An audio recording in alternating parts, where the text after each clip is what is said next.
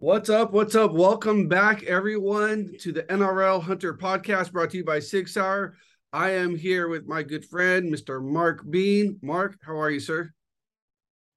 I am fantastic, man. How about you? Oh, man, I'm still giddy over what happened this past week, man. It was amazing. It was awesome. Dude, there's so many different adjectives that come to mind. It's hard to describe, but for all of you guys that are listening to this show, Mark and I did a podcast a little while ago, a couple of weeks ago, whatever it was, and the topic of the show was his first elk hunt. And we promised everybody on that show that we would do a recap, good, bad, ugly, or indifferent. And so here we are today. So quick recap: Mark Bean, custom knife maker, Cool Beans Knives. Just started hunting last year, got a Coues deer, uh, Yeah. all DIY. Hit me up, said, Travis, I'm doing a DIY elk hunt. If you want to come and hang out, I told Mark if I had time, I would. We made the time. And so, Mark, let's hear this story of what happened. How was your elk hunt? Well, let me just start off. Those that may see my social media posting and stuff, we're not eating tag soup. So, That's right, baby. so I guess probably a kind of a quick rundown of really what happened. Travis and my cousin Keith out of SoCal came out to Arizona to meet up with me. We then took my camper up to the unit where we were hunting about a day and a half early. I was running behind as usual. But we got up there and proceeded to take a day to kind of scout around and see what we thought. Once again, this is all new to me. And realistically, everybody in the group was fairly new because it's a whole new environment and new area. So kind of made a plan of what we were going to do opening morning. And later that evening, before opening morning, my buddy Mike also showed up out of Arizona. He does have a bunch of experience hunting. Definitely not like your guide or somebody who's just been hunting all his life as well. Um, Unfortunately, my decision on where I wanted to spend opening morning was a little bit of a bust. Uh, we Okay, we we okay. So chose a spot. Uh-huh. when you say bust, though, it wasn't a bust in the sense that it was like our fault, so to speak. I don't think it was our fault. I think if we'd been up in that No, unit before, in yeah, that spot that you'd picked, we would have known. But we didn't know. right, It's our first time there. yeah. We and that was the thing. We checked it out the night before, and it all looked good. And unfortunately, when I say a bust, is we came rolling in opening morning, and it was like New York City moved into the place. I mean, there was just campers and people everywhere.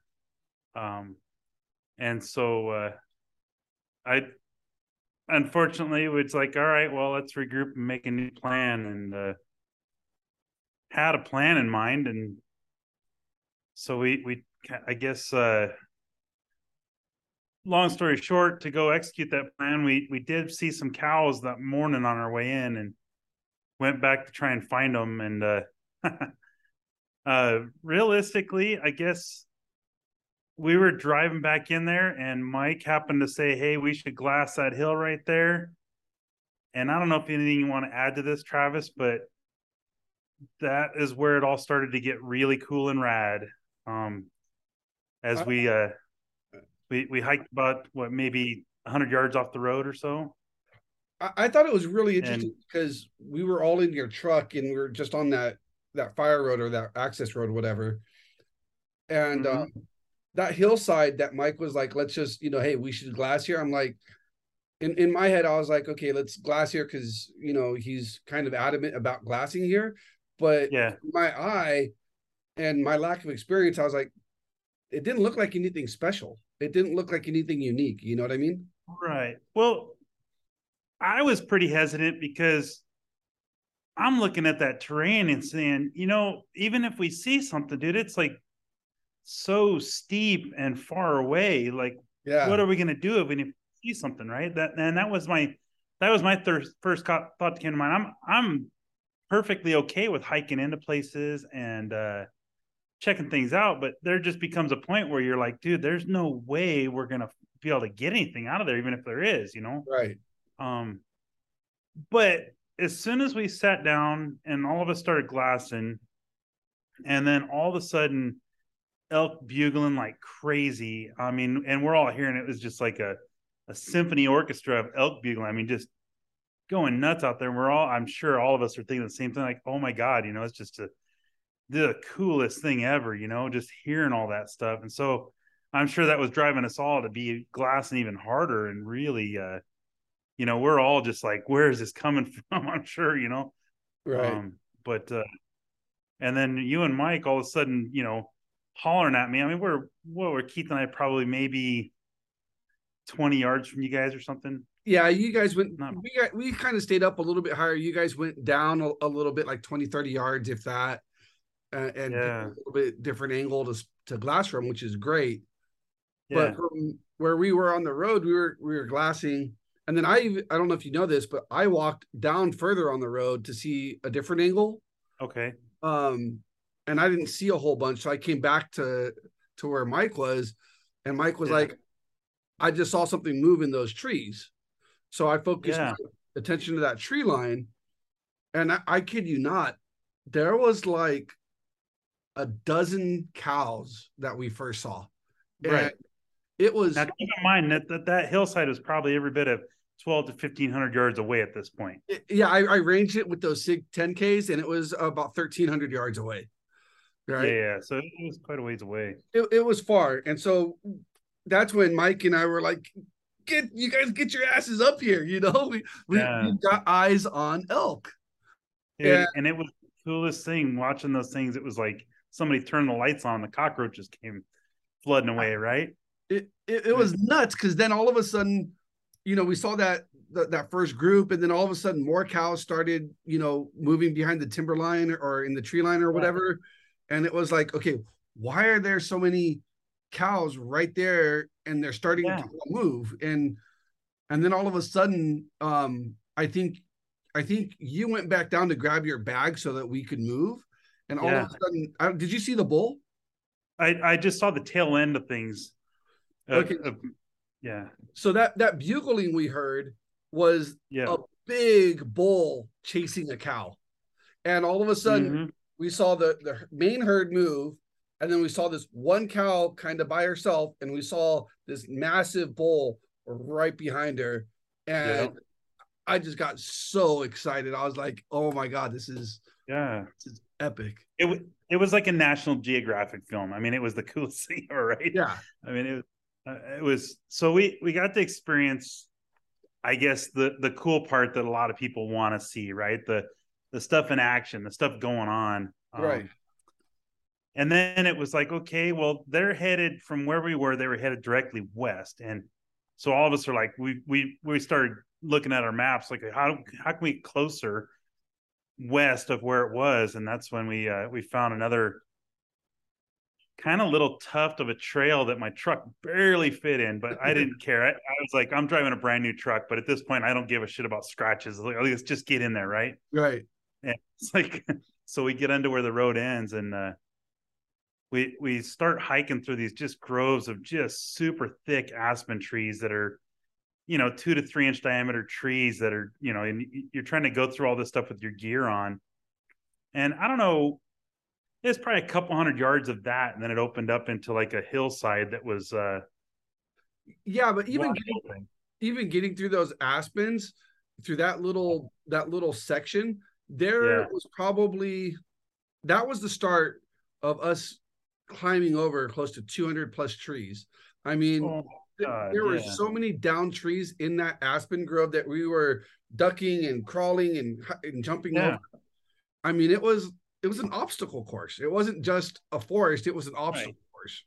And that was the thing. So up in that area we're in, back in 2011, there was a massive fire that rolled through there, and so there's a ton of deadfall. So you've got all this thick aspen brush. If you're not dealing with that, you're dealing with really steep up and down.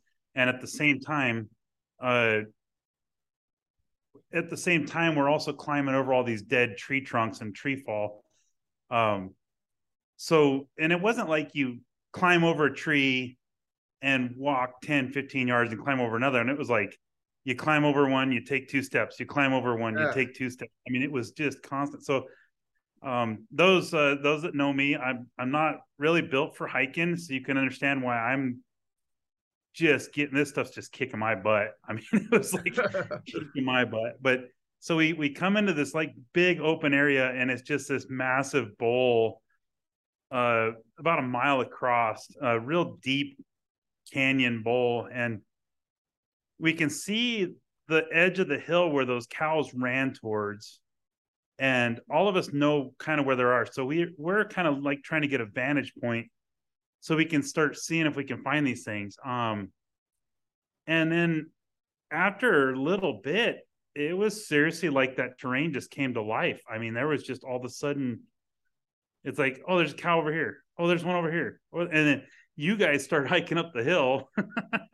And Keith, we wanted another vantage point. Yeah. Yeah. And then all of a sudden, you guys, what were those 2 cows, maybe 20 yards in front of you, all of a sudden stop at your trucks. Yeah. And there's, you guys are having a stare down. And my cousin, the first time he's ever experienced anything like this as well. And of course, he's sitting there just scared. Oh my God, these things are going to mow me down, It's like, but so here I am, running back and forth. Okay, which one do I shoot? Which one do I shoot? Trying to figure out. And all of a sudden, that's when we seen one coming out of the bottom of that canyon. It was, I think when we first saw it, it was like 375 yards or so. And so I, of course, get my tripod set up, throw a shooting bag on it, and get situated on the tripod. And once it, of course, it kept going straight up the hill. So I could see it was his back and its butt. And then another one all of a sudden came into view and stopped and went broadside. And that's how fast it ended. I shot her. But she did move into some aspen trees. And of course, you got Travis behind me, shoot her again. So I could let another one fly. And that's when the work started. Well, it was crazy because, you got down into your shooting position before Keith and I were able to get all the way to you. So I wasn't able to see, like I saw in the distance, I saw things moving, but I had no idea which one you were actually aiming for. And right. When you were in position to take your shot, I just kind of, Keith and I just stopped, and we were probably about 15, 20 yards away from you. Yeah. And so I just started filming. I'm like, okay, camera, get the camera out. I can't film Mark. I can't see the animal. Film Mark, get something, right? And right. And so yeah, Mike was helping you out. I heard the shot. I heard that first shot. I mean, it echoed through that canyon, through that bowl. Oh yeah. It was slow motion too, man. I never saw a 400-yard shot. It takes so long to hit something. It was cool. And then I think Mike had confirmed that it was a good shot. Yeah. And then I had asked you, is it still standing? And you're like, somebody said yes. I don't remember. It was you or whatever. And so I was like, shoot it again then. If it's still standing, keep shooting it till it goes down. I didn't want to chase after it. Well, the one that was walking in front of it bolted as soon as I hit the one I hit, and then the one I hit she just stood there in the aspen trees, just standing there. And that's when, now, obviously, when we found her, it's not like she could move much but it was one of those things. Yeah, I hit her again, and then she was down. So, but it was just, oh man, talk about just an exciting rush of a short amount of time, right? While that all went down, it was like, oh my goodness, like it was insane.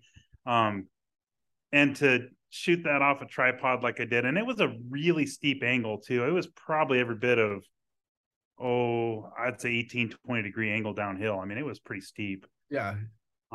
So that was just really cool. Once again, the little shameless plug thing.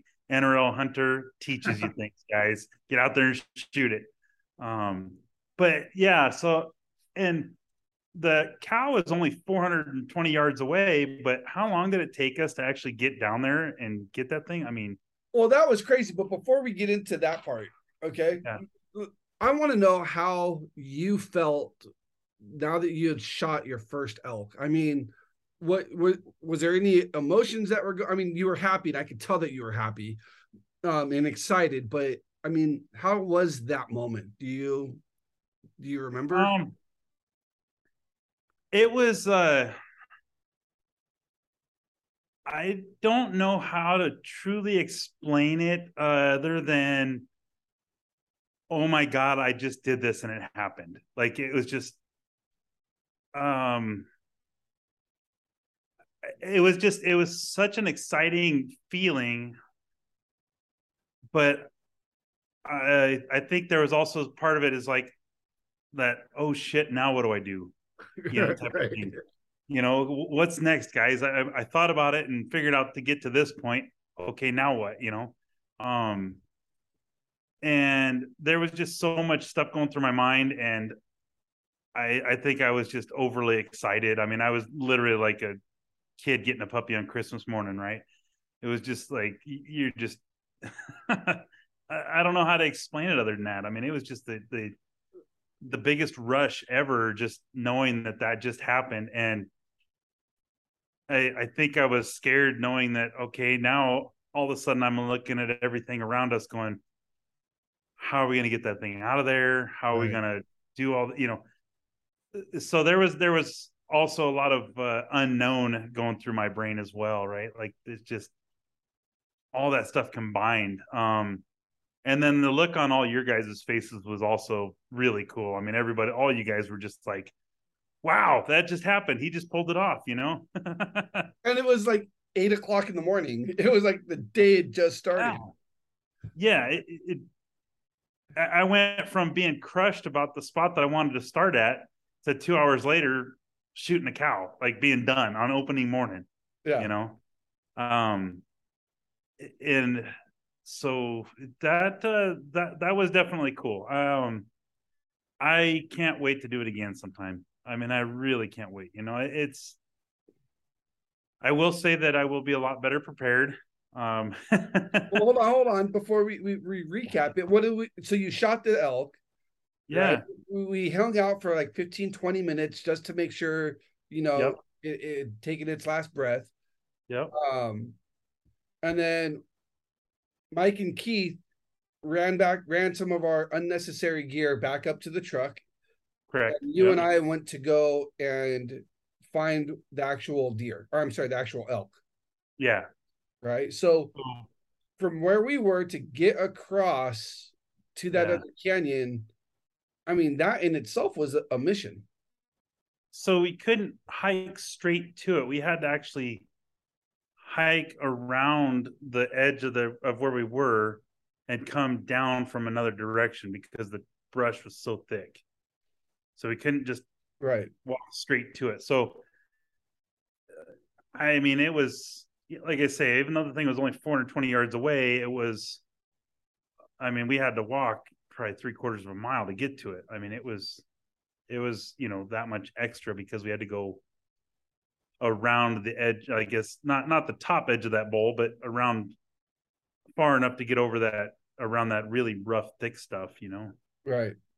And it wasn't like it was easy still. We're still, as we're doing this, humping over all these deadfall trees and everything. I mean, it wasn't like you're just walking casually. I mean, you're you're humping up and down over, in between all this other garbage that's laid down. So yeah, and then it was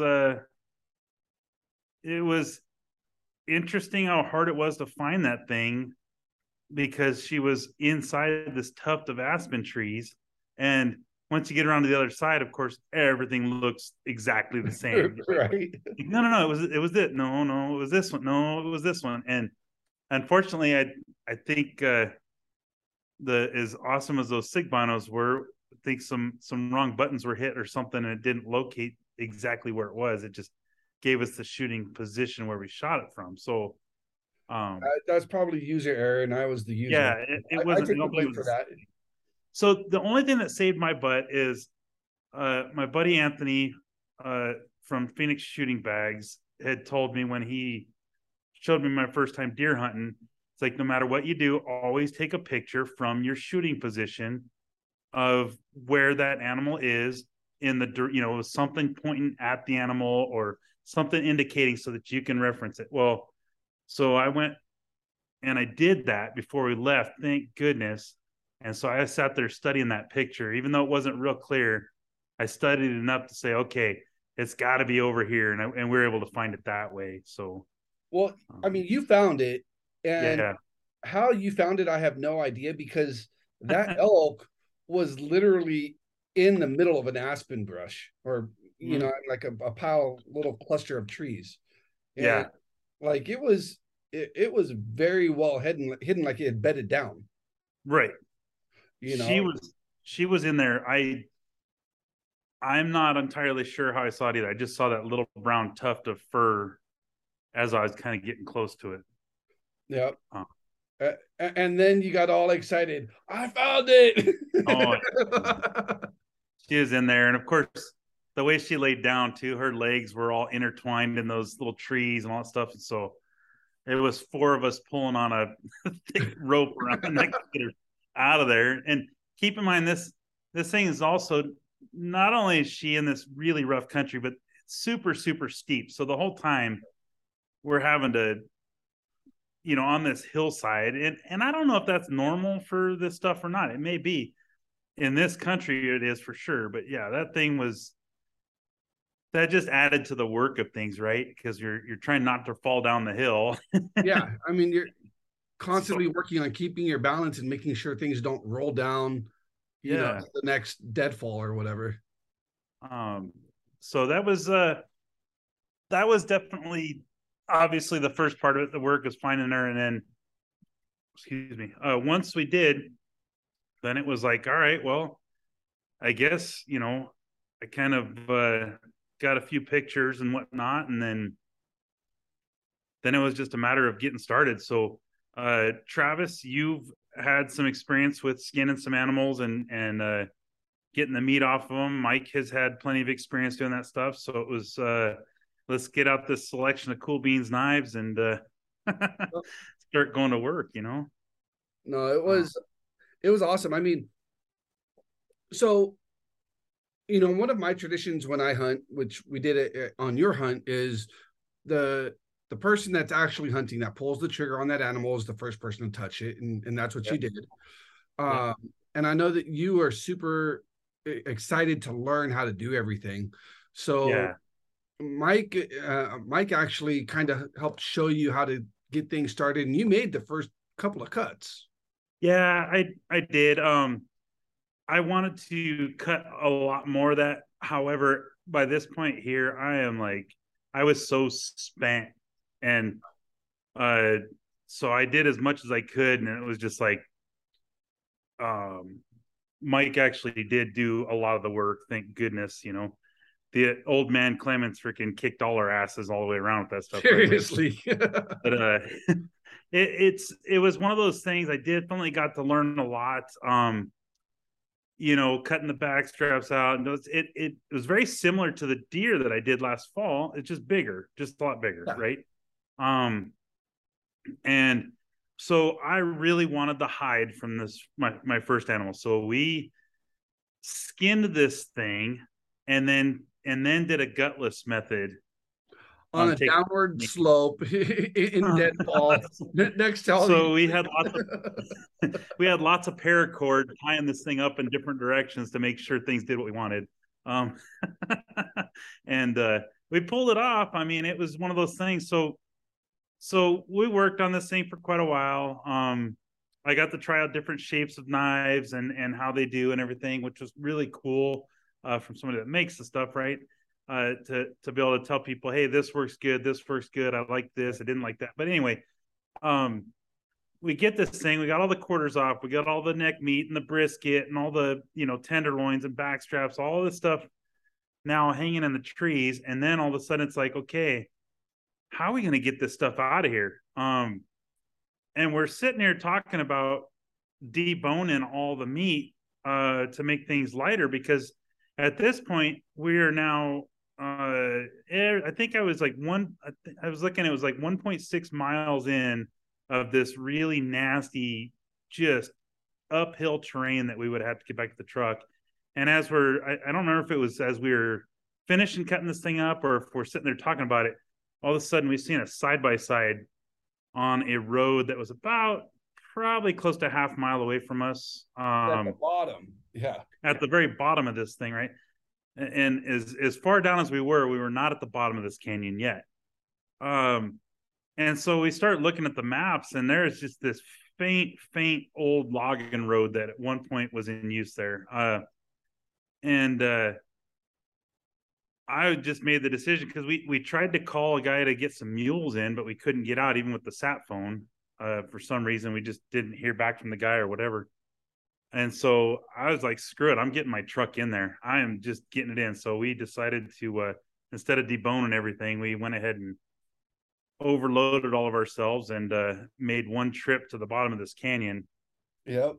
To where we could get the truck in. And thankfully, my cousin Keith and I hiked back to the truck and got carefully in there without tearing up my brand new pickup,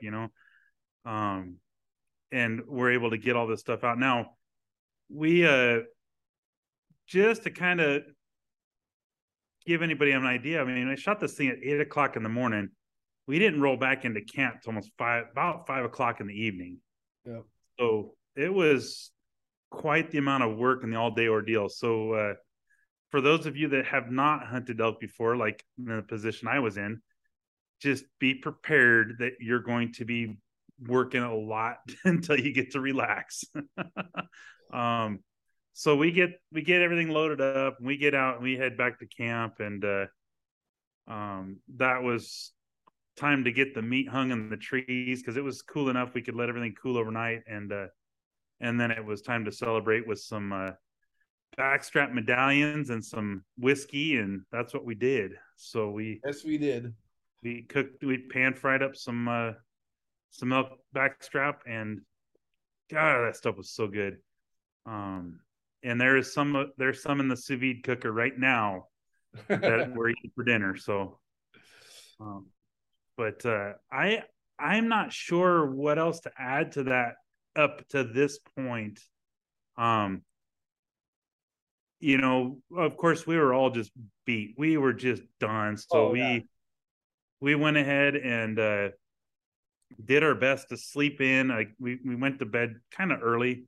I was the first in bed. I'm not ashamed. I was the first in bed. Yeah, we crashed out. And then the next morning it was like, let's cut this thing up and start processing it. So thanks to the help of Travis here, he showed me how to break that thing completely down. Now, it is not butcher like quality or named properly or whatever. I don't give a crap. I'm going to eat it. Right. But we cut up and vacuum sealed and processed that whole thing in camp. The only thing that didn't get done was the grinding for the burger. And I'm actually almost done with that. Nice. Nice. 2 more bags to go. But yeah, I don't know what else to say, Travis. I mean, it was, for a first hunt experience, how could it have gone any better? If you shot it next to a road. No, no, I'm totally just messing around. I mean, what's impressive to me is it was literally like you and Keith had gone out a couple of times before scouting the area, so you become comfortable with it. And from Mark's house to where we were hunting was about 4.5 hours, something like that, if I'm not mistaken. Yeah, 4.5 hours. 4.5 hours. So you had put together a lot of time and effort in getting to know that area. And then when we got up there, we did some more scouting. We put together a game plan. But the whole thing is we did this as a group by ourselves without any quote unquote professional help. Just by figuring it out. You guys did I mean, I didn't do any of the research. I came up and said, hey, I'll contribute with whatever knowledge I have Yeah. whenever it's needed, but I'm here just to be supportive and help carry shit out, help carry, do whatever I need to do. Yeah. The research and the friends that you had that helped kind of give you some pointers while you're doing scouting. I mean, it was a group effort, but you guys really, I mean, it was really a do-it-yourself hunt. I It mean, was. that's And awesome. the coolest part is that amongst the four of us that went, I felt like all four of us had something to contribute, right? All four of us, it was like a group effort. And that was to me really cool. It was just, more importantly, we all had fun. We all just laughed and carried on and just had a blast, right? And that was, to me, I think the camaraderie side of things was just amazing. Like Yeah. there was never a dull moment. It was just all fun. And we're all doing things and learning from each other, and I Well, feel like all of us get to walk away with I that mean, experience. oh, for sure. I mean, a perfect example of that is I had an opportunity to meet your cousin who lives 20 minutes from me, Yep. and he and I are hitting it off. We talked last night, Yep. and you even told me. I mean, we've been back a couple of days. He already went out and got his hunting license. Yeah. I mean, that's freaking huge. Right. I know. He's all into the seeing the fun side of it, and it really does. It is just that opportunity to really get in with nature and get in, away from society per se, right? Right. And the chance to put a buttload of meat in your freezer. Holy cow! I gotta let meat in my freezer. You Um, a ton of meat in your freezer. so I guess as far as that goes, I encourage anybody that's never done this before to get out and do it. Get out, learn your systems, learn your gear, and just use it, make it happen. We like it's I just don't feel like it. Like I said, it could have gone any better. I honestly can't. I'd do it all over again in a heartbeat. Like I can't wait to do it again, and Oh, I would absolutely. probably put in for that unit from here on out, even if I don't get drawn. It's like I feel like now that I've kind of gotten to know that area, I'm gonna stick with that area because it just seems to me like the right thing to do instead of bouncing around and Yeah. trying to learn something new every time. Just stick with it. And that area is absolutely beautiful. Oh, it's the country is just breathtakingly gorgeous. I do have some cool pictures and stuff I need to post up on the Instagram and whatnot.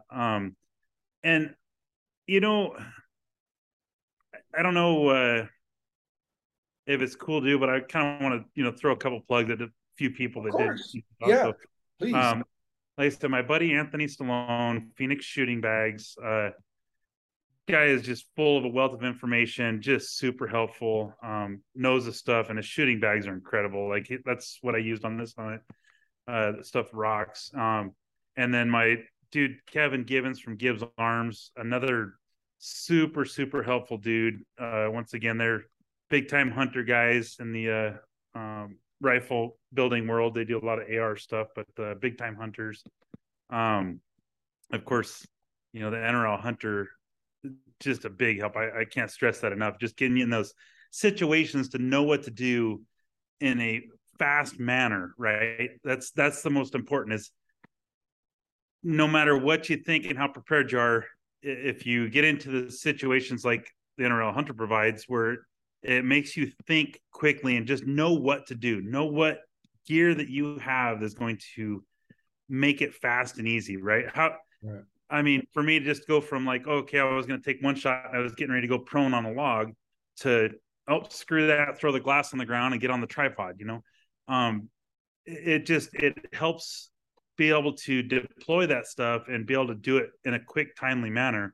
I like to think that you've got time and opportunity while you're hunting, but when those animals are walking, those things are huge. They cover ground fast, Yeah. and they will make you know, that if you're not fast enough, it can go from a 400-yard shot to a 600-yard shot within a matter of, you know, less than a minute. Yeah. Yeah. And so, you know, it's just important as heck. I mean, to be able to do that. I could go on and on about all the gear and stuff we use, but that's like those guys are so helpful. I mean, you know, check out their stuff and whatnot. They, like I said, they're super, super helpful. But you know, yeah, now I mean, where else do you go besides figuring out recipes, right? Well, that's a perfect segue because people always ask, you know, yeah, they ask me because I like to post food pictures and that kind of stuff. you guys are always making me hungry. You and Brittany, food pictures, man. But that, you know, that's next. You just said you had some elk in the sous vide. What are you making? What's, you know, tell us, because as so I'm, you know, doing it. I got some backstrap steaks in there.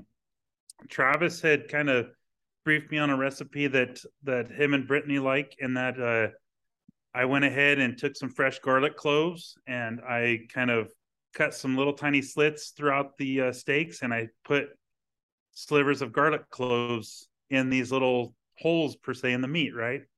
And then I went ahead and vacuum sealed them again and put them in a sous vide cooker. I have it sitting at 130 degrees.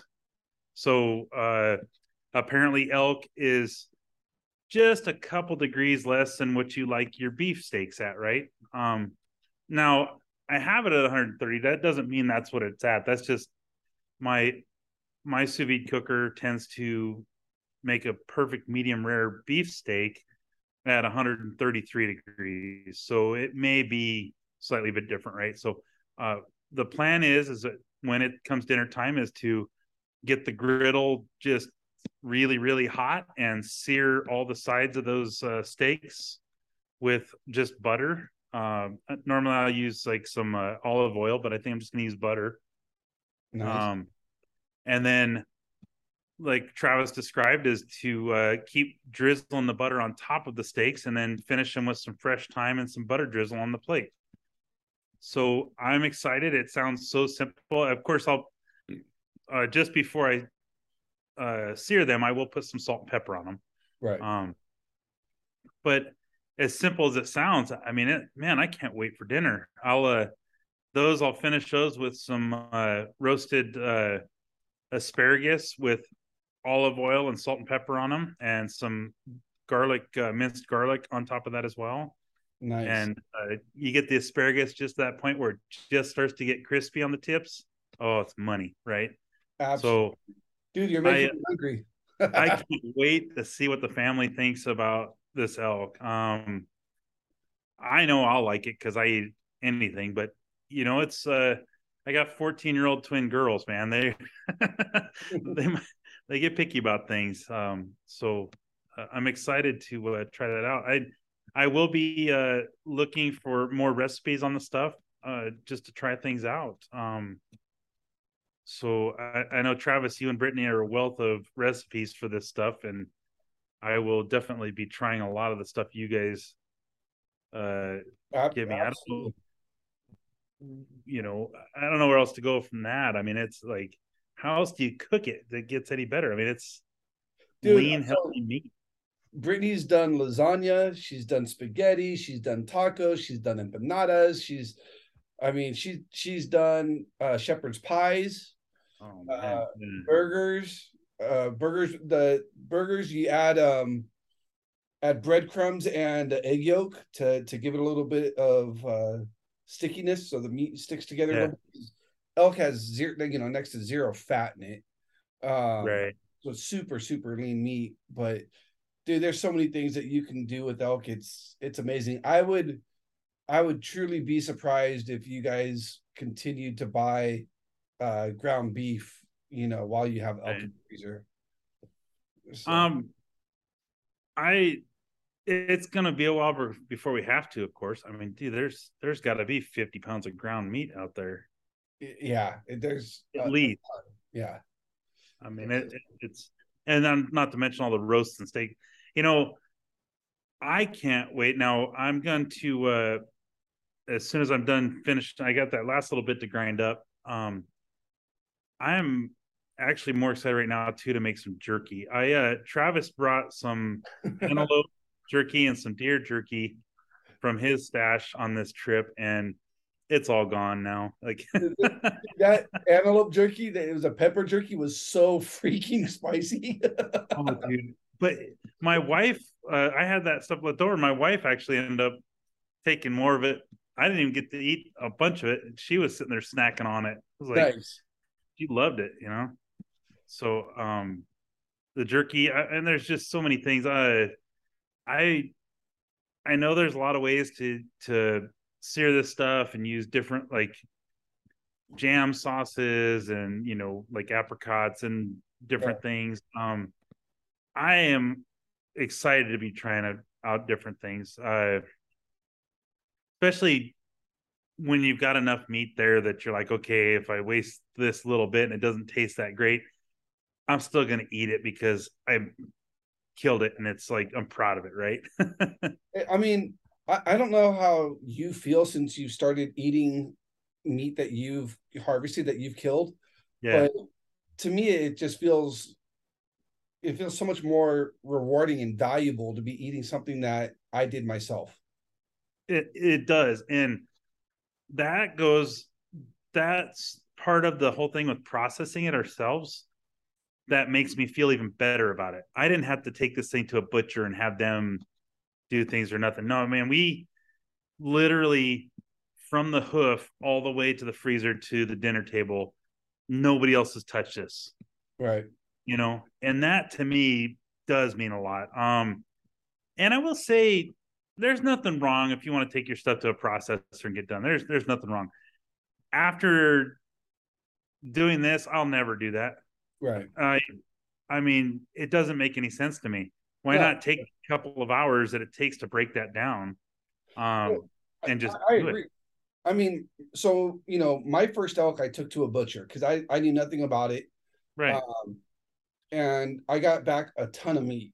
I mean, that was late, like December 2020, something like that, and I'm still eating elk. I have some defrosting right now for dinner tonight. Yeah.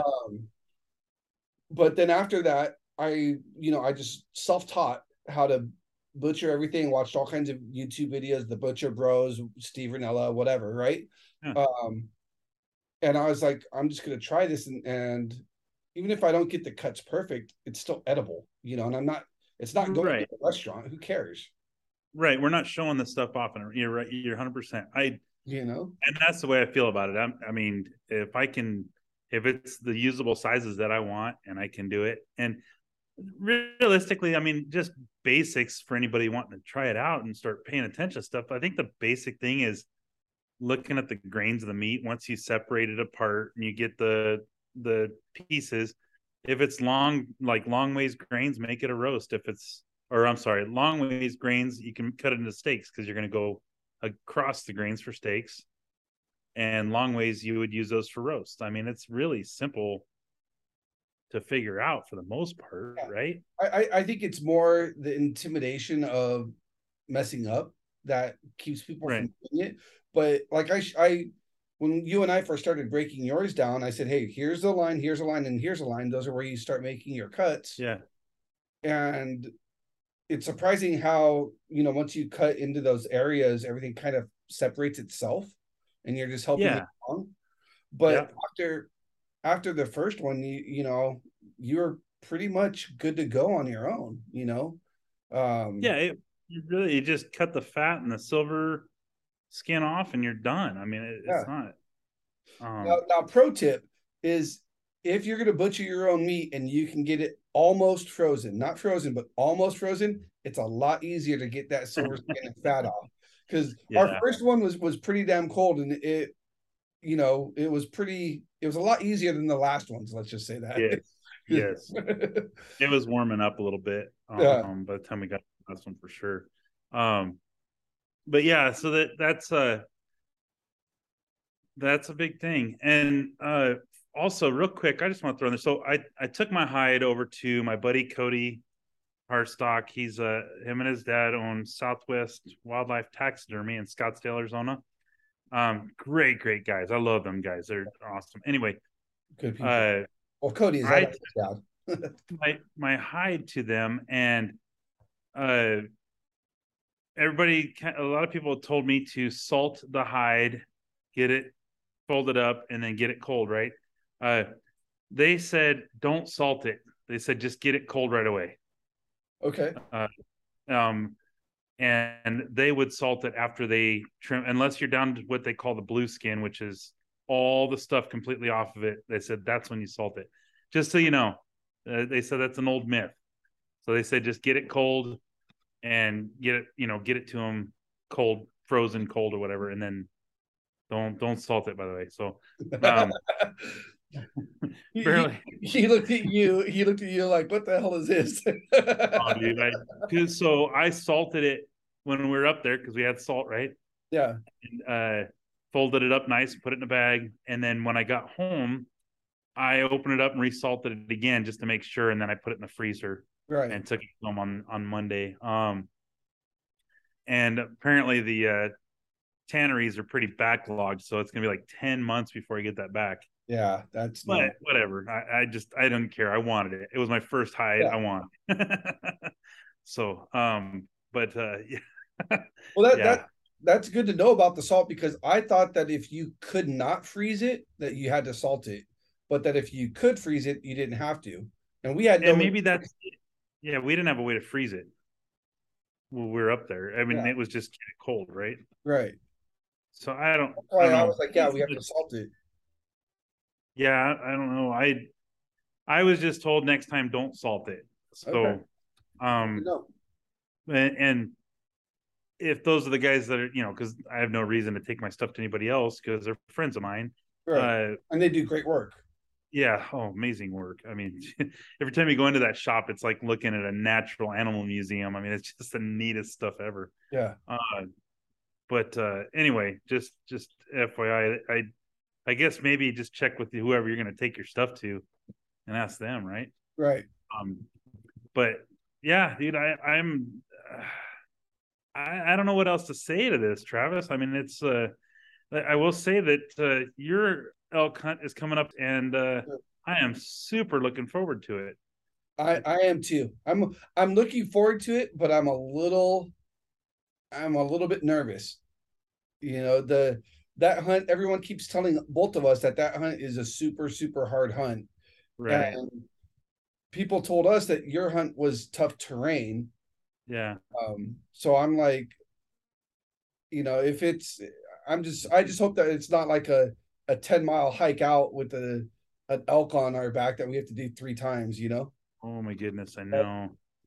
I think the people that like hiking the elk out with you gave a whole new respect for the people that do that cover miles upon miles, because we didn't have to go far, but it was work. The hardest part was the downfall. If there was no downfall, it would have been pretty easy. Oh, dude, just humping over all those down trees. And I was way overloaded on my pack. You were. I mean, you had what, the hide and a quarter? I had a rear quarter and a hide in my pack, plus all my gear. Yeah. Yeah. Wow. I mean, I was way overloaded, probably pushing the limits of what that pack was made for. Right. But you know what? I moved slow, and we talked about trekking poles prior. If I hadn't had my trekking poles with me, I couldn't have done it, because I wouldn't have been able to keep my balance and hold myself up. There was at least 3 or 4 times that those trekking poles kept me from falling over, at least. Right. Those things are lifesavers. So I will always now keep those in my hunting gear, because it's just, and just think about from the aspect of you end up getting so tired and you're just beat down, but you got to keep going. You got to keep moving. It's just one more thing to help get yourself, keep yourself upright. There was, I don't know if you saw it because you and your cousin were ahead of me when we were going downhill. But if you remember, there was a point where I was like, "How far is the road?" It felt like it's right there, because when I asked that, my back, like I don't think I had my bag set right on my backpack, set right for the meat shelf on me. Yeah. But I was taking a break and I was holding on onto those poles, and all of a sudden my back was just like on fire. And Right. I was like, how far are we going? And you're like, it's just right there. And I was like, thank God. Because I was about to say, like, I'm taking 15. I'm sitting down and Right. you do what you want. I'm sitting down, but it was Dude. and climbing over all those trees. I mean, that was a whole Yeah. exercise I never done before. It was it was an eye opener. I think for all of us. My cousin is obviously, I mean, he's a lot skinnier than us and easier moving through stuff. And then Yeah. old man Clements, Mike, God, that freaking old man, he kicked all of our asses. That guy He was did. He even on found it. the badger hole and still beat us down. I know. We start leaving with all our gear to head down the hill. We're all packed up, and all of a sudden, Mike sinks into a hole and can't even move with his legs down inside of a badger hole. It was like, thank God there was no badger in there. Yeah, that could have been bad. That would have been real bad. But yeah, like it was pretty fun though. I mean, oh man, I hope that we get the opportunity to do that again, and it'd be really cool if all of us were able to get together again. So to do that, I mean, your hunt is too far of an area to get Mike to go with us on that one. But we're dude, we can do this. We got this. Yeah. I mean, Yeah. I'm not scared by any means. It's going to be an adventure. It's going to be fun. Keith said that he may try to come out. Nick Owens from Owens Armory said that he's going to try to come out and hang out for a little while because that's, kind of in his backyard. And then one of our other buddies, Tyler Krantz from up there, who is in that area, said he's going to come out and help out for a couple of days. So we should, we should have plenty of help. And Nick Owens said that if he's not working on the day that we harvest that elk, and we need him, he has mules or donkeys, whatever, that he'll bring in too. So we'll be fine. I got another buddy too that if he's around, he'll run up with his mules. Yeah. If Nick can't and he's around, because it's that country you're going to be in. I think we are going to have to be hiking in quite a bit. Yeah. And then it's just going to be a matter of how to get it out if you get one, It'll be interesting because I've only shot a cow.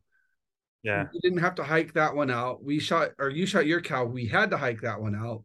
Yeah. If we have to hike out a bull, that's a lot for, I mean, it is. There will be multiple trips for sure. Yeah. So, I mean, the people that do it every year after year, man, kudos to you guys. You guys are badass. You guys are animals, man. Yeah, that's crazy. And wow, I just newfound respect, man. Yeah, it is. It makes me want to do it more though. Like it makes me want to just, all right, that was cool and we did it. So how can we get farther in and get something cooler just to have more bragging rights and talk about it? It's like, you got the bug, bro. I'm just saying. You got the bug, bro. No, oh man, I wish I would have started this 20 years ago when I was younger, Right. I can imagine doing it all your life and just knowing the ins and outs of it. Right. But no, dude, I really just don't know what else to add to that. I mean, it's I think that was great. I think that was awesome. I mean, it was an epic adventure for sure. Yeah. Something that we'll always remember. Yeah. So I'm stoked. I was happy that I could be there to share that experience with you. Oh, dude. Yeah, me too. It was just killer. And I can't thank all of you guys that helped me out. I mean, it's everybody in general, whether it was talking to me ahead of time and getting me information and stuff. Guys, even new guys, man, do your homework, get out, scout, dude, get to know the areas so that when it comes time, you can at least stand a fighting chance. I really, I was still reading online and stuff and seeing all the people that were up in that hunt. struggling to find any animals at all. And yet, they're everywhere up there. Like they're just everywhere. Yeah. It's get off the damn roads and do some walking. I mean, Right. they're out. If the four of us had tags, we could have all tagged out in that one bowl, no problem. Yeah. Oh yeah. It was amazing how much was in there. Like you're 100% right. We had all shot something. Yeah. I mean, there was just so many animals. We ain't eating tag soup. I'm excited. I feel like we all earned a little bit of bragging rights with that one, and it's it was a good time for sure. I think we're just about at our hour, which is what I like to keep these shows to. It's just about dinner time. Yep. So we're let's get this wrapped up, and we got to start planning for our next elk hunt in a couple of weeks. So we'll have another podcast on that, I'm sure. But man, just super, super excited and happy for you. Proud of you. You did a kick-ass job. I'm glad to, like I said, share that experience with you. And I look forward to doing more with you, bro. Oh, totally, 100%. I can't wait till the next time, Trav.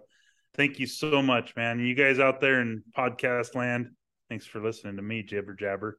I like that jibber jabber. All right, guys. Hope you enjoyed the show. Until next time, be safe, keep shooting. We'll see you all at the match. Take care.